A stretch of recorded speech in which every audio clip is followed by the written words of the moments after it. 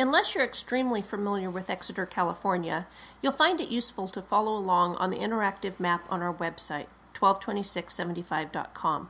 This episode covers a lot of time, distance, and location issues. We've let the prosecution's case speak for itself. All of the evidence testimony you've heard came directly from the prosecution witnesses, not experts hired by the defense. You've already heard from most of the defense witnesses since they focused on Oscar's clothing, alibi, and the time he arrived home on December 26th. The defense didn't need battling experts because the state didn't find any forensics that could be matched to Oscar. The two areas Donahue should have had either expert testimony or better cross-examination was on the hair on Oscar's white sweater and the supposed seminal fluid. Donahue either should have had his person do ABO testing on the hair or ask Morton on cross if he had done it and what the results were. Donahue should have objected to Blake as an expert witness. He was a graduate student at the time, and he should have challenged the testing method he used as unproven in the scientific community to show seminal fluid. Somehow, Donahue also completely failed to point out that even if there were seminal fluid, it was not Oscar's. It couldn't have been because it did not contain sperm or Oscar's blood type O. If it actually existed, it belonged to someone who was type A or a non-secretor, and that man was sterile. The rest of the defense case just needed to clear up confusion and point out what was impossible about the state's case.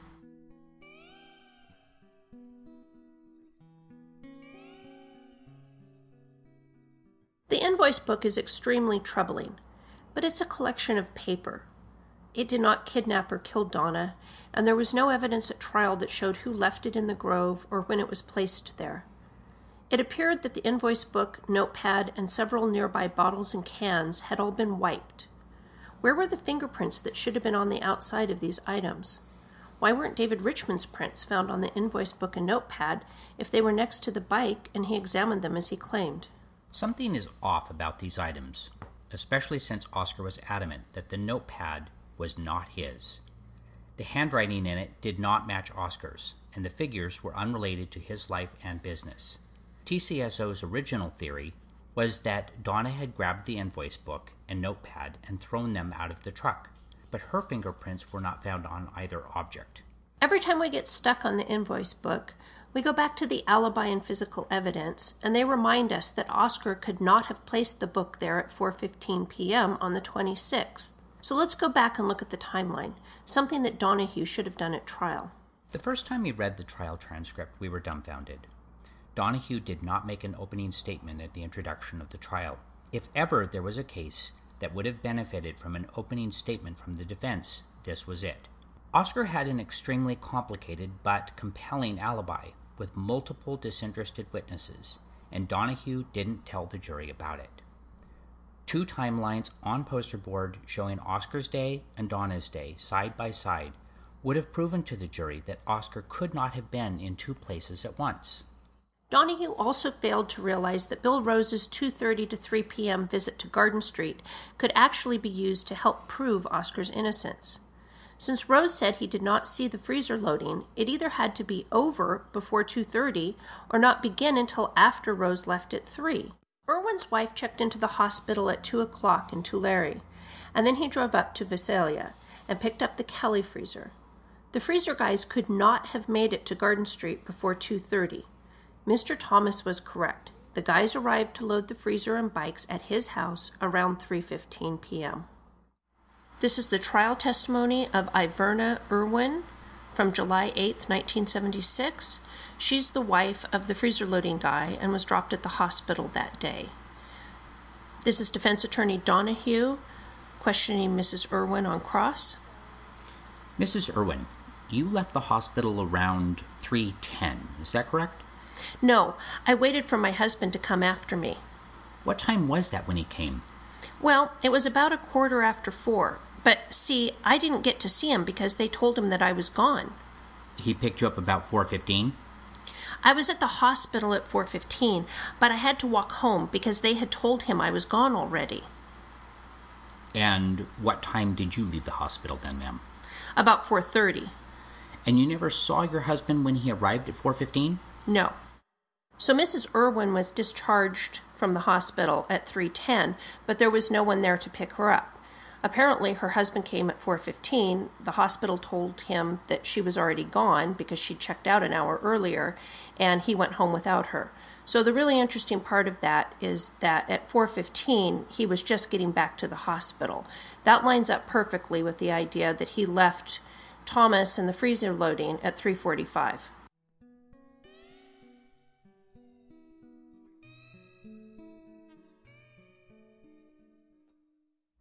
Gene Owens' statement was very precise.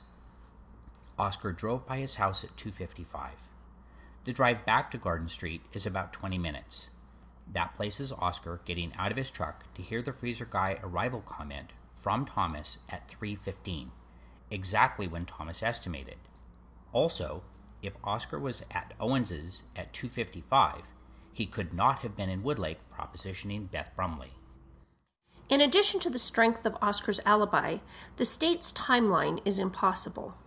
Donna's bike ride from Don Lee's down to List was timed at 25 minutes by TCSO, so Donna would have arrived at the bike scene around 4:10 p.m. Presumably, she was kidnapped at that time. The Mosqueros and other Grove workers saw nothing, despite being on the lookout for the supposed flasher. Then, Donna would have been driven 3.3 miles north to the Neal Ranch. The killer spent some time killing her and hiding her body, then drove around dropping her clothing. Let's be generous and say that they arrived at Neal Ranch at 4:20, and the killer was gone by 4:30. The shortest drive route to the underwear on Road 176 is 6.8 miles. Let's say he arrived there at 4:40. Another 4 miles to Oscar's house, so now we're right around the 4:45 p.m. time. TCSO pressured Carter to say Oscar arrived home. There are a few things that could go wrong here. Don Lee could have been off by 5 or 10 minutes. At one point, he said Donna left his house closer to 4 p.m., not 3:45. The 25-minute 4.3 test bike ride to List was done by Bird's son, Jerry. It's possible that Donna in her platform sandals would have taken longer. Additionally, the 20 minutes allowed for Donna to be kidnapped, driven to Neal Ranch, murdered, and hidden seems like an impossible minimum. 15 minutes to drive back to Oscar's house would have been a frantic pace. These events all likely took longer than the timeline allowed. But, most of all, the state's timeline depended on Carter's revised testimony regarding the time Oscar was seen at home. Carter's original tape statement was taken at 3 a.m. on the 27th, right after he was arrested, and he was clear. This is a taped statement taken December 27th, 1975 at 03:27 hours from Richard Allen Carter. The TCSO officers present are Detective Chamberlain and Detective McKinney. Detective Chamberlain is doing the questioning. As you recall, about what time that you got back to Oscar's? About 4. Who was there when you arrived at Oscar's? The 2 girls. Neither Oscar nor his wife were at home then either? No. Were they any of the vehicles at home? Yes, the car. Do you know what kind of car that is? No. It's his regular car. His own car? Yes. Okay. Did anyone come home after you got there? Yeah, Oscar did. Do you remember about what time that was? About 4:15. What was he driving when he came home? White Ford pickup. Do you know whose pickup that is? His. Is that the same white Ford pickup that was sitting there next to his garage when we were out there about 2 o'clock this morning? Yeah. Okay, now the black Ford pickup that was sitting by it, is that your pickup? Yes. Okay, and there was a vehicle in the driveway in front of the garage. It had white top, I believe red or brown colored bottom. Is that their vehicle? Yeah. Okay, when Oscar arrived home, did there come a time when he left somewhere else? Yeah, down to the Averys. Did you notice anything about him peculiar, say his attitude or personality? A little different than usual. What I mean by that is, did he seem nervous or upset, or worried or sad, or glad, or anything out of the usual? No. How long was he gone to Avery's? I don't know. When he came back, who came back with him? Avery, Glenda, Glenda's boy, Oscar, and Alice and Oscar's boy. Okay, how long after they came back to the residence were they there? About 5 minutes, 10. Did they all leave? Yeah. Did this include all the kids too? No. Who stayed at the residence? Me, the 2 girls, and the 2 boys. Did Oscar say anything to you about what he'd been doing during the day or anything at all? No. Do you have any idea where he might have been working or where he might have been during the daytime? Bill Rose's or Bill Jordan's. Did he tell you this was where he was going to go, or did he have to work there that he needed to do, or do you know? I think he was going to go talk to one of them. Okay, thank you. This interview will be concluded. Time 0340 hours. Oscar arrived home at 4:15. Don Lee was interviewed at 7:30 a.m. and placed the last time he saw Donna at 3:45. TCSO could see right there Donna could not have reached the supposed kidnap site off list before 4:10. So, if Oscar arrived home at 4:15, he couldn't have killed Donna. Period. At 5:45 p.m. that night, Saturday the 27th, Holguin and King obtained another taped statement from Carter.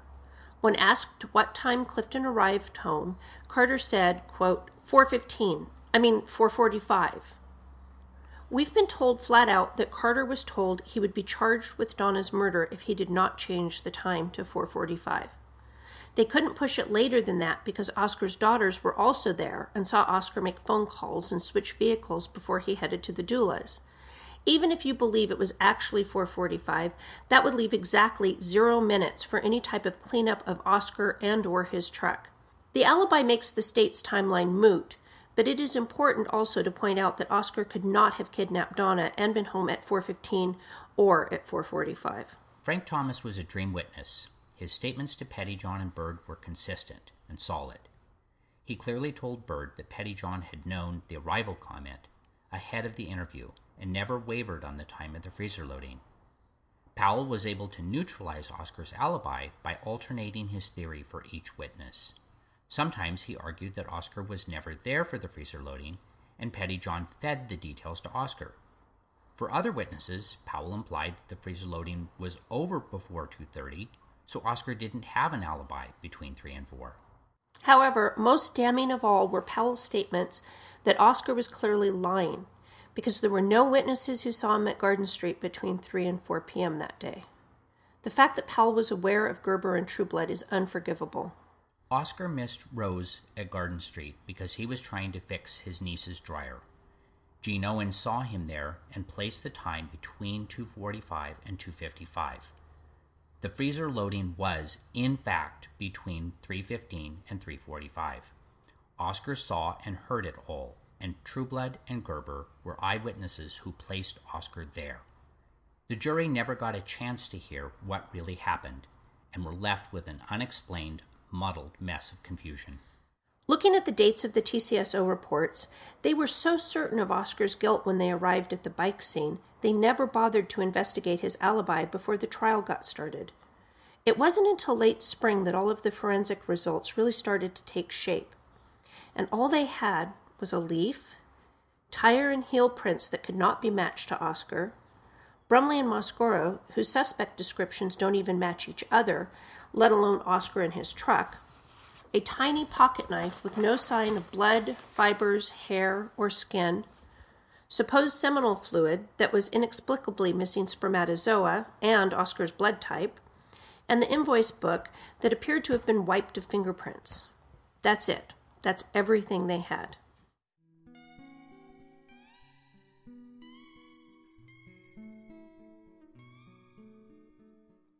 There is no question that Trueblood and Gerber were intentionally suppressed.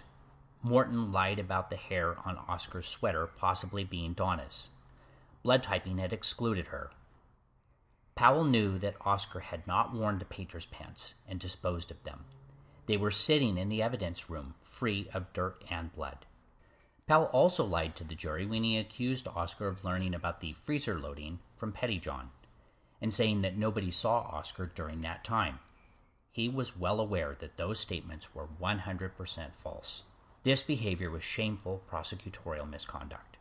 We've come to believe that TCSO really thought that Oscar was guilty and focused all of their energy on shaping the evidence to support that theory. Obviously, that wasn't an actual criminal investigation. Anything that didn't point to Oscar was either ignored or hidden. Multiple witnesses were encouraged to shape their descriptions, time estimates, and details of events to match Oscar, his truck, and his supposed window of availability. A section of Bird's testimony at trial regarding why he felt justified violating Oscar's Miranda rights was really illuminating. I begged Mr. Clifton to tell me where the girl was. You begged him? Yes, sir. Why did you want to know where the girl was?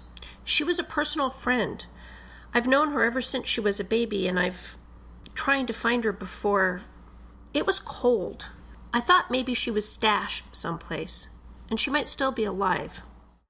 It's impossible not to feel for Bird in that moment, and it says a lot about what he was thinking that night. He would not have focused on Oscar unless he really believed Oscar took Donna. Nobody could blame him for looking at Oscar first. The invoice book needed to be explained, and it was the only tangible clue they had. Unfortunately, Bird developed an immediate and laser-focused case of tunnel vision, and he was directing the actions of all of the other investigating officers. It seems like they had a really good opportunity to reevaluate the case against Oscar the next day. Seeing the invoice book neatly placed next to Donna's bike and the trail of her clothes leading to Oscar's house actually could have been a huge red flag. A neat trail leading them away from town might have made them turn and go back the other way, but it didn't. The most noticeable thing about the clothing trail, when you look at the map, is that it looks a lot like it was left by someone going to Exeter, not towards Oscar's house or Visalia. Other than the pants, the items are all far off the road. The panties were discovered by officers driving on a ranch access sighting road along the ditch, and that's exactly what it looks like the killer did. This is the kind of detail TCSO might have followed up on if they weren't just trying to prove that Oscar threw them out on his way home. The lack of logic here is staggering. Somehow, the invoice book, wiped of prints, fell out of Oscar's truck as he was kidnapping Donna and landed down the embankment right next to her bike. If there was a struggle putting Donna in the truck, why wouldn't the book have landed at Oscar's feet, where he would have immediately noticed it? Why wouldn't Oscar just attack Donna in a nearby grove? Why would he take her all the way to Neal Ranch? He had no connection to it or knowledge of its schedule. Why would he drag Donna under a tree to hide her, but then leave an obvious trail of evidence leading right to his doorstep? Why would he even take Donna's clothes with him? Why not leave them in the grove or throw them in the canal to drift downstream? How did the panties and belt travel 25 feet, thrown from a moving vehicle, and land together? There are two things that really bother us about the bike scene being the site of Donna's kidnapping around 4:10 that afternoon. The first is the fact that it was the height of orange picking season. That's why the groves were full of workers the day after Christmas, and the next day, a Saturday. Why didn't anyone else report the Mosquero flasher lurking or driving around? Why didn't anyone see the man or his vehicle waiting down on the Grove Road, or hear any screams? There were people working all around the area that day. The second problem is related. Why didn't anyone see Donna's bike between 4:10 and sundown at 5? People were still working then, and a lot of workers' vehicles would have been parked on that same Grove Road. Didn't anyone see the bike on their way home? 50 minutes at the busy end of the workday seems like a long time for the bike to go unnoticed. If there had been a struggle, and the invoice book was knocked off the dash of Oscar's truck by Donna, why isn't there any evidence of Donna in the truck? The interior of Oscar's truck was dusted for prints, and none of them were Donna's. They found one possible hair, but on microscopic examination and ABO testing, it proved to be Oscar's daughter's, not Donna. Oscar had no injuries or cuts, no signs of fighting with or stabbing anyone. Oscar's fingernail scrapings contained no blood, skin, hair, dirt, or fibers associated with Donna or the scenes. If you look at the photos from the truck's interior on our website, you'll see the white painter's pants on the floor of the passenger side. There was no evidence of footprints or dirt on those pants. Where would Donna have put her feet? There was no blood or mud, and testing of the floor sweepings did not match either the bike or Neal Ranch scene. The same was true for the mud on the outside of the truck. The lack of physical evidence is overwhelming. Oscar's fingerprints were not found on Donna's shoes, and none of the hairs or fibers found on Donna's body matched Oscar, his truck, or anything in his house. There was no evidence of Oscar's O blood type found on Donna, or anything associated with her or the scenes. Some of the items seized from Oscar's house on the 27th and later tested include: Evidence item number 7, 1 pair blue pants. Number 8, 1 pink tan checked shirt. Number 9, 1 tan coat. Number 11, 1 pair cowboy boots size 9D. Number 12, 2 pair cowboy boots size 7 1/2 D. 13, 4 pair underwear. Subject Clifton. 14, 1 kitchen knife 6 1/2 inches long. 15, 1 brown jacket, Kings Road. 16, 1 white sweater, MGM. 17, 1 short sleeve shirt, Edwards. 18, 1 white sweater. 19, 1 white long sleeve turtleneck shirt. 20, 1 pair Levi's stay press slacks. 21, 1 pair green coveralls. 22, 1 pair brown slacks. Number 62, 1 brown bone-handled pocket knife. Number 66, 1 pair black and white pants. Number 73, 1 envelope of suspect fingernail scrapings, Clifton. Number 80, 1 pair blue trousers, Clifton. Number 81, 1 blue shirt. Number 82, tan jacket.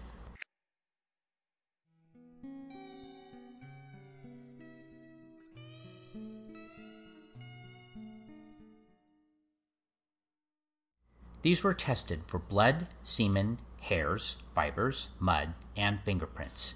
Every single test came back negative on every item. There was nothing that tied Oscar to the crime scenes or Donna. The actual murder weapon was never found. We've heard rumors repeated that paint from Oscar's truck was found on Donna's bike. That is false. They took 16 paint samples from different areas on Oscar's truck with no match. It turned out that the paint matched the TCSO evidence truck used to transport the bike from the scene. How could the jury convict Oscar when there was no blood on his clothing? Where was the jury's common sense? The person who killed Donna sat on top of her, front and back, knees in the mud. And we have to remember that the state's timeline did not allow for even 1 minute of cleanup time.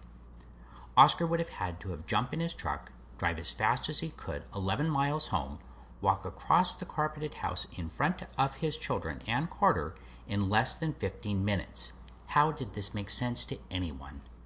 At this point, Bird and Powell should have realized they made a mistake. They arrested and filed charges against the wrong man. There was no physical evidence. Bird finally went out to interview Frank Thomas, and Chamberlain interviewed Trueblood. They knew Oscar's alibi was sound. They also knew the timeline they were presenting at trial was impossible. Everything they claimed happened between 3:45, when Donna left Don Lee's, and 4:45, when they said Oscar arrived home, could not have happened in that short amount of time. We can't figure out why they cared more about convicting Oscar than finding the person who killed Donna. We would like to believe that they somehow really felt that Oscar did it, but the evidence disproves that interpretation of the facts. TCSO threatened Carter with prosecution if he did not change his statement of Oscar's arrival time from 4:15 to 4:45. They presented knowingly false hair and semen evidence at trial. They suppressed 2 critical alibi witnesses. Powell accused Oscar in open court of killing Donna in the painter's pants and making up the freezer loading story, when Powell had actual knowledge that neither of these accusations were true. Ray Donahue also had an active role in some of the most reprehensible behavior. He did not give an opening statement or present Oscar's alibi or the timeline issues with the state's case. Donahue knew of Gerber and Trueblood and lied to Oscar about it, not only in 1976, but during 5 years of post-conviction correspondence with Oscar. The very day that Donahue was caught in this lie and was going to have to admit his involvement in the suppression in open court, he drove his car head-on into a canal. Tim Donahue was no better. He denied Oscar's new attorneys access to Oscar's own case file, but let the prosecutor's investigator go through it in secret. We will never know what was in that file that might have helped Oscar win his appeal, but Pettyjohn's written statements from Gerber and Trueblood mysteriously disappeared. Presumably, they would have matched the Trueblood tape that Bird hid and never transcribed. We can't state strongly enough how damaging this was. Finding copies of the statements that Pettyjohn took from Gerber and Trueblood could have overturned Oscar's conviction and given him a new trial.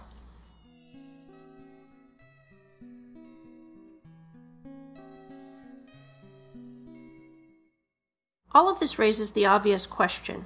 If Oscar didn't kill Donna, who did? The best way to look at that question is to take Oscar and the invoice book out of the picture and start at the beginning.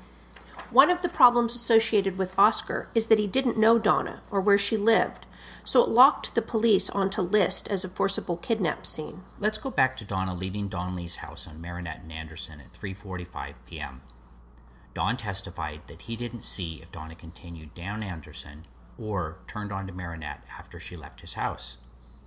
Either route could have been a logical way home for her. We know she was running very late and would have been looking for the quickest route, but nothing else beyond that. We're going to guess that she turned onto Marinette for one simple reason. The Neal Ranch was on Marinette, 3.5 miles straight east from Don Lee's house. There is no reason to believe that Donna ever made it off Marinette on her bike that afternoon. She was never seen riding the 4.3 miles home through town. It makes a lot more sense that she got in a vehicle very soon after she left Don's house. So, was she attacked and taken, or did she accept a ride with someone she knew? We've come to believe that she accepted a ride, and there were a few reasons for that. The first is that she was running late, and all of her friends mentioned she was worried about it. Her father's testimony made it pretty clear that he had already given her extra time, and it sounded as if the rules were strictly enforced. This could have made her susceptible to agreeing to a ride she otherwise might have rejected. Additionally, she had already ridden her bike 10 miles that day. A car ride probably looked very good to her at that point. The second reason is that there was no evidence she was forced off her bike. She had no injuries to her legs or lower body, her pants were not ripped or scuffed, and her bike had no damage of any kind. It also seems unlikely that someone forced her off her bike at gunpoint. It would be extremely difficult to control Donna with a gun and put her bike in a vehicle at the same time. Also, why not just leave her bike by the side of the road or stash it behind a tree? It's all groves along there, so there were plenty of easy hiding places. In fact, why put her in the vehicle at all? She could have been dragged into a grove and assaulted anywhere along Marinette. So let's agree for now that Donna accepted a ride, likely from someone she thought she could trust. Her bike was loaded into the vehicle, and she got into the car expecting a 10-minute ride home. Donna's house was near the corner of List and Spruce. Her body was found right by the intersection of Marinette and Spruce, so the 3.5-mile ride down Marinette from Don Lee's to Spruce would have been a normal route home. What happened when they got to Spruce and didn't turn right? Were there force or threats used to keep her in the car for the short hop across the canal into the grove? Or did she think they were just stopping there for a grove-related reason? Donna and her grandparents, who lived next door, were orange growers, and her house was completely surrounded by groves. Many of her friends and neighbors also lived on ranches, and the person giving her a ride might have appeared to have a normal reason to make a quick stop at Neal Ranch. Perhaps he said he just needed to drop off or pick up a piece of equipment or talk to someone there. We don't know, but Donna could have conceivably gotten all the way onto Neal Ranch without knowing she was in danger. Of course, none of this could have been Oscar. He was a complete stranger to Donna, and the inside of his truck looked exactly like the type of ride teenage girls know to avoid. Most importantly, he had no idea where Donna lived, or that she used the shortcut on the Grove Road that ran behind her house.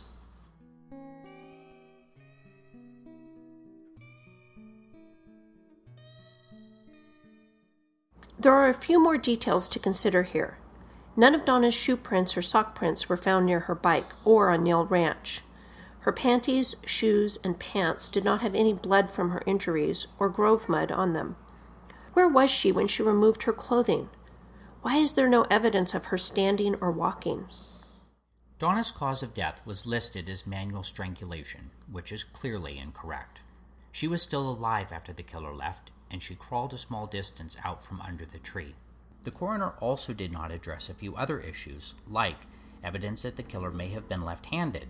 Donna had an abrasion and bruising on her right cheekbone, which is consistent with her being struck by a left-handed person facing her. She had a blow to the head and stab wound behind her left ear, injuries that would have been awkward for a right-handed person to inflict from behind. The other unusual injury was a blow to her left kidney area. It's likely that someone kicked her quite hard while she was on the ground. The person who killed Donna was very, very angry. It's impossible to know if this was generalized anger or specifically directed at Donna. She was tiny and defenseless, and we can't get our heads around the entire murder. It could be that the killer was angry that Donna had her period, and that ruined his plans for a sexual assault. If that were true, it suggests a younger, less experienced offender, someone easily put off. It also reinforces the idea that there was never any seminal fluid on her pubic hair, which was covered in menstrual blood. Again, the fluid seen on her backside was tree spray, not semen.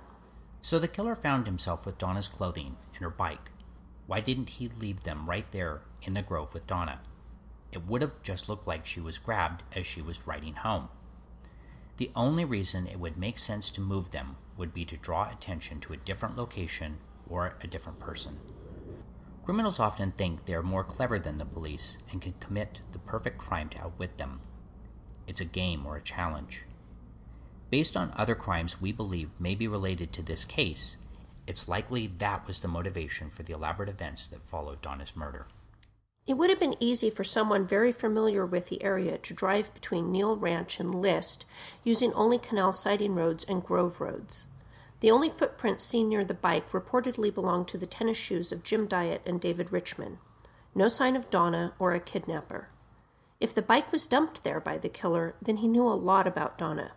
He knew where she lived, he knew which direction to point the bike to make it look like she was coming from Don Lee's, and he knew that Donna used that Grove shortcut road to get home. Remember, Donna's parents didn't even know she used that route, and drove right by it without checking 4 times before calling the police. This certainly fits with someone Donna knew and trusted enough to accept a ride home. So now he set the stage to make it look like Donna was kidnapped right by home, not all the way up on Marinette. This would serve 2 purposes. 1, it would take them longer to find Donna. They would be starting the search 3.3 miles away from her. 2, it would focus attention on people seen near List that afternoon, not on vehicles that may have been parked or hanging around Don Lee's house. The notion of the perfect crime includes suspicion never falling on the real killer. Preferably, the police would arrest someone else for it, so they stop looking. Why Oscar? It could be someone who disliked him, or someone who had some type of personal grudge, or someone who knew of his prior conviction. It might have been totally random. What we do know is that the invoice book was in an unlocked vehicle and disappeared sometime between the afternoon of December 23rd and December 26th.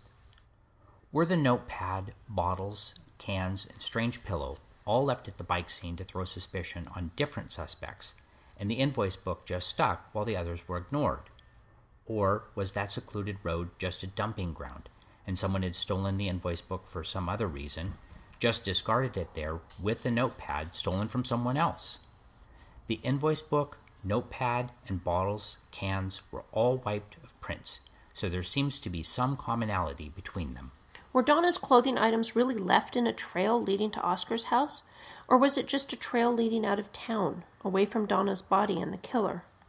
As we've said before, since the pants were found on the center line of a busy road on a damp night, they could not have been on the road long before they were found at 5:45 p.m.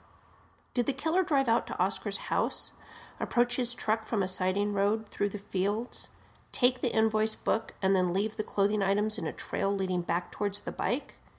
This certainly fits with the items being on the south and east side of the road.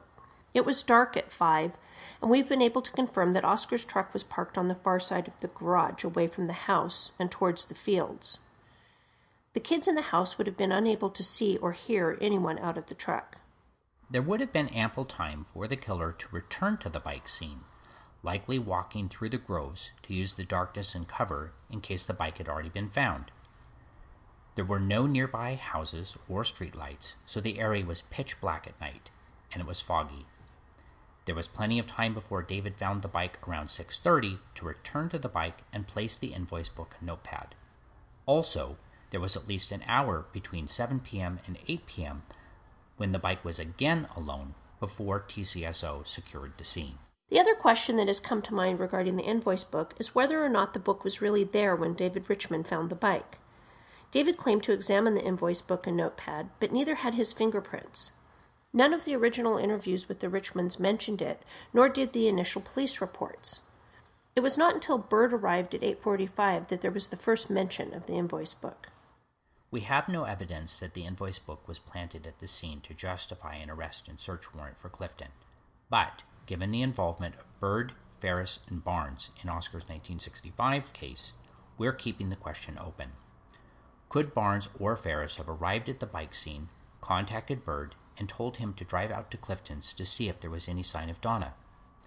Did Bird then return with the invoice book because he truly believed Oscar had Donna, and they needed evidence to go search his place and question him? We have no proof anything like that happened, but we're pointing out inconsistencies and possibilities since the state's story can't possibly be the whole truth.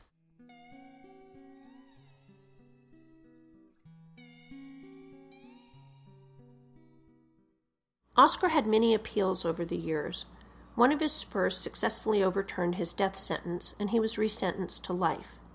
He came very close to winning a new trial in 1983 over the suppression of Gerber and Trueblood.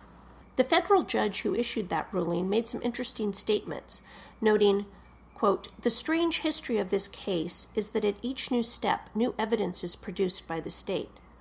And he found Oscar's case, quote, "troubling, especially given that the evidence for conviction was circumstantial and not overwhelming." He also expressed a, quote, "personal feeling of uneasiness" regarding the history of Oscar's case. In 2001, Oscar started to apply for DNA testing under a newly passed California law. On October 1, 2001, the DA informed his attorneys that all items of evidence in the case had been destroyed in 1977, except the plaster tire casts, and 4 items found stored with the court clerk. This is TCSO Continuation Report. October 3rd, 2001, 0800 hours. Above date and time, I received a Tulare County Superior Court order requesting information regarding evidence retained for this case. A check of the property and evidence files shows no evidence being retained on this case. Also, no documentation on the disposition of the evidence is retained by property and evidence.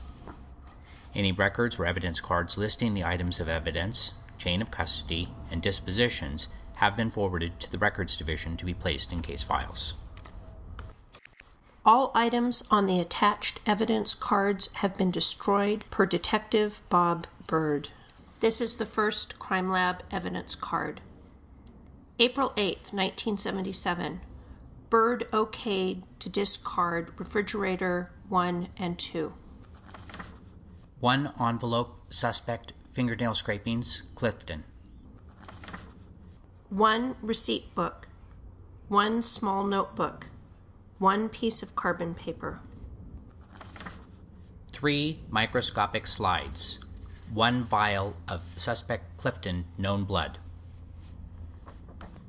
5 envelopes of suspect Clifton known head hairs.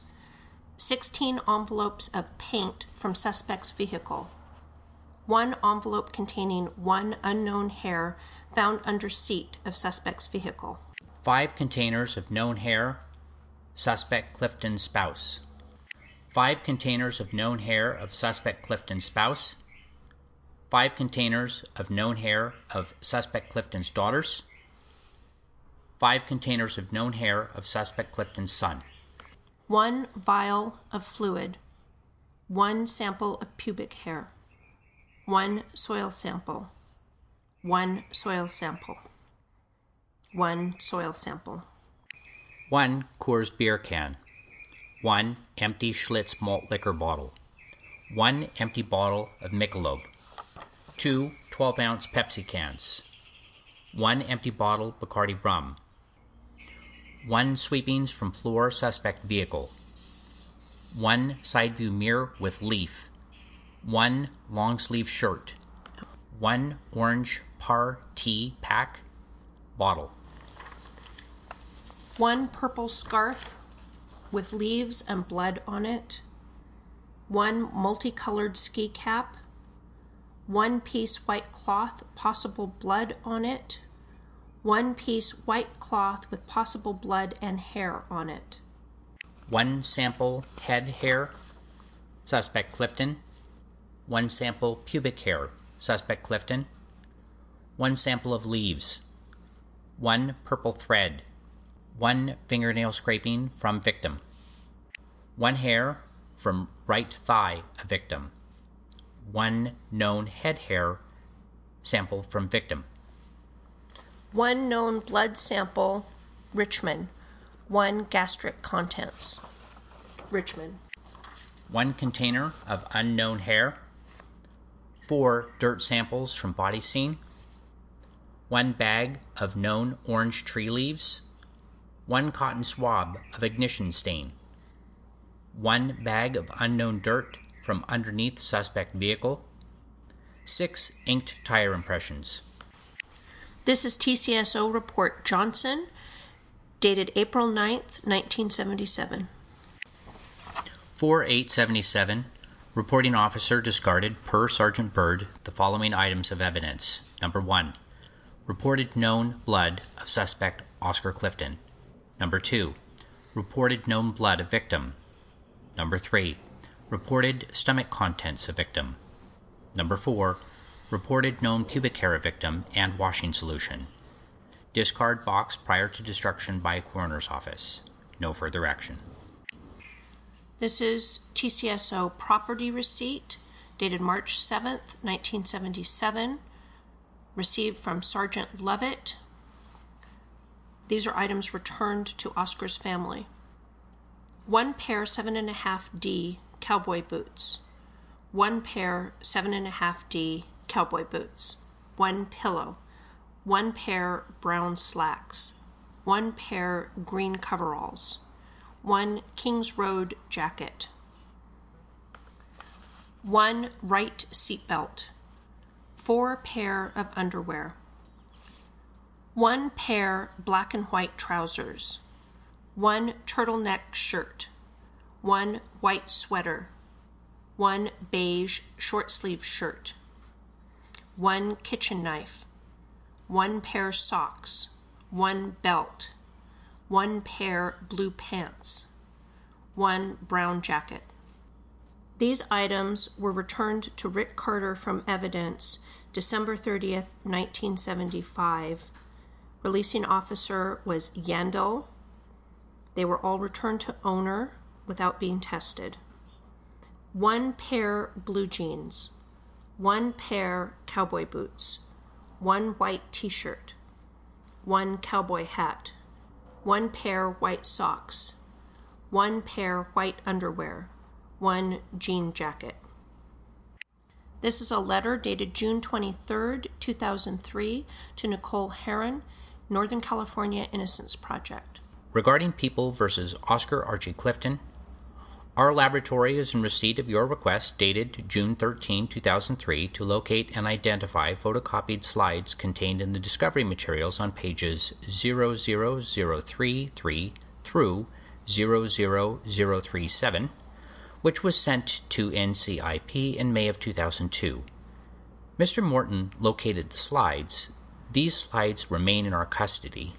Our laboratory does not have slides of victims' hair containing semen. Thank you. Terry L. Guijo, Forensic Technician, FSD.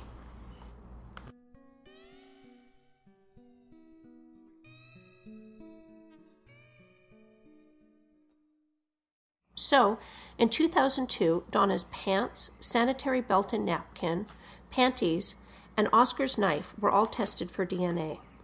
No male DNA was detected on Donna's items, and Donna's DNA was not found on the knife. After this testing was complete, Morton, who did all the original forensics testings for the state, informed Oscar's defense that he had 46 previously undisclosed slides from the case in storage. He said they were all reference samples and had no evidentiary value. This was not true. Some of them were evidence slides. Even after the evidentiary nature of the slides was confirmed, it took several more appeals before a testing order was finally obtained in 2011. Tested at that time were several items. Strands of yarn from the scarf Donna had tied around her waist, which contained only her DNA. 2 dark and 1 light blonde hair found inside the ski cap on Neil Ranch, which, although containing root ends, did not produce DNA profiles. Dark hairs from the bloody rags found at the abandoned house near Shoe 2, which were believed to be unrelated to the case. These produced a full profile, which was uploaded to CODIS and did not match any known offenders or other offenses. A pubic hair of Donna's, which was washed, and the wash fluid tested for DNA. They used up all of the sample running the test. This was unfortunate because somehow the lab contaminated the control sample in the test, so male DNA was introduced somewhere in the lab. The wash produced numbers at 3 YSTR loci, but that was thought to have been the product of random contamination in the handling of her body or in the preparation of the slide, rather than the presence of seminal fluid. The lab also confirmed that the wash did not contain any spermatozoa. Oscar had dozens of parole hearings starting in 1983 and continuing right up until his death in 2013. He was denied parole for 2 simple reasons. The first was that he always maintained his innocence, and the second was despicable false information fed to the parole board by TCSO. In 1982, Bob Bird sent a letter on TCSO letterhead opposing Oscar's parole. It said, in part, September 22, 1982. On December 26, 1976, Donna Jo Richmond was riding her bicycle home from a friend's house.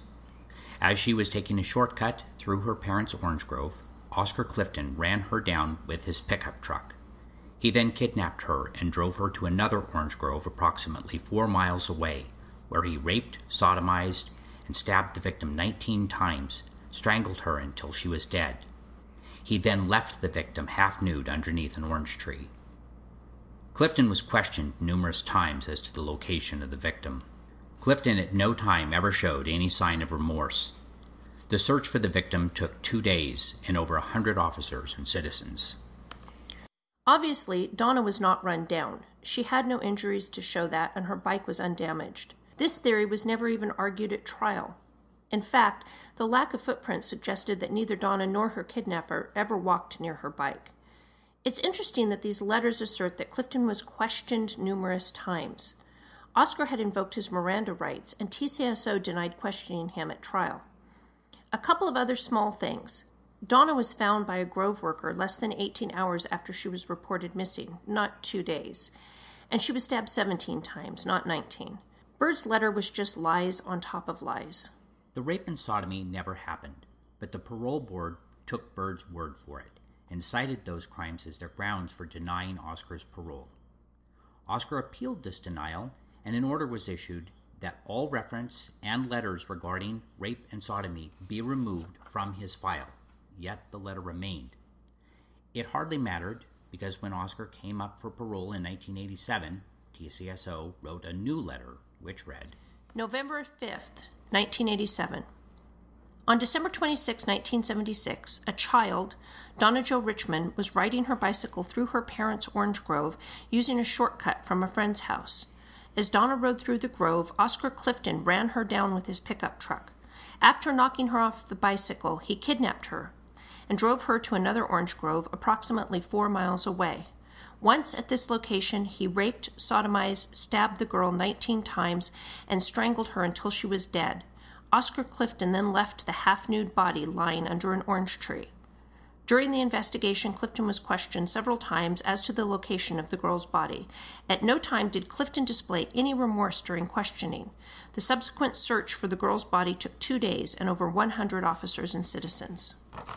Oscar's parole was again turned down, and again, the board cited the rape and sodomy as the reason for denial. Oscar then filed a civil suit, and the California Attorney General ordered all references to rape and sodomy removed from Oscar's file. Again, the letters remained, as did TCSO's letter writing. November 8, 1989. On December 26, 1975, Donna Jo Richmond, 13 years old, was innocently riding a bicycle in the area of her residence. Oscar Clifton forcibly abducted Donna Jo and drove to a nearby orange grove where he raped, sodomized, stabbed the victim 19 times, and strangled her until she was dead. He then left her partially nude body under an orange tree. The original investigation revealed that Clifton was questioned several times and showed no sign of remorse and would not disclose the location of the victim. A search team of over 100 officers and citizens found the victim 2 days later in the orange grove. November 28, 1994. Prior to this letter, I scanned through the original case file of this investigation. Beside the facts of the case, I saw several photographs of Donna Jo Richmond's body where she had been concealed by Oscar Clifton. What I saw was repulsive, the end of life for a 13-year-old girl. That small child was raped, sodomized, stabbed numerous times, and even strangled. All of this done by the hands of Oscar Clifton, a vicious predator who deserves no second chance at life. All of these letters remained in the file that was given to board members at each parole hearing. Then, on October 30th, 2006, Tulare County was represented by Deputy DA Ruth McKee, who said, "What Donna Jo does have is something no 14-year-old girl should have, and that's a headstone. Donna Jo was bludgeoned over the head with a tire iron or a crowbar. She was raped. There's evidence that she may have even been sodomized. She was strangled, and she was stabbed 17 times and left to claw her way out of the dirt." Oscar was again denied parole, with the parole board stating, "The prisoner is not suitable for parole. The reason is the commitment offense. The offense was carried out in an especially cruel and callous manner. The victim was abused during or after the offense. The offense was carried out in a manner which demonstrates an exceptionally callous disregard for human suffering. The conclusions are drawn from the statement of facts wherein the inmate kidnapped a 14-year-old girl, took her to a remote orange grove, raped the child, bludgeoned her with an object, bludgeoned her head with an object, and stabbed her 14 times, causing her death." In addition to the lies about the rape and sodomy, Tulare County had added a crowbar or tire iron. There was never, once, at any point during the autopsy, investigation, or trial, any suggestion that either of these weapons was used on Donna. The blow to her head was closed and did not break the skin or leave a mark on the scalp. No crowbar or tire iron were ever found or tested. The rape, sodomy, tire iron, and crowbar are made up out of whole cloth and presented as factual evidence by the DA's office at an official hearing. Oscar never had a chance.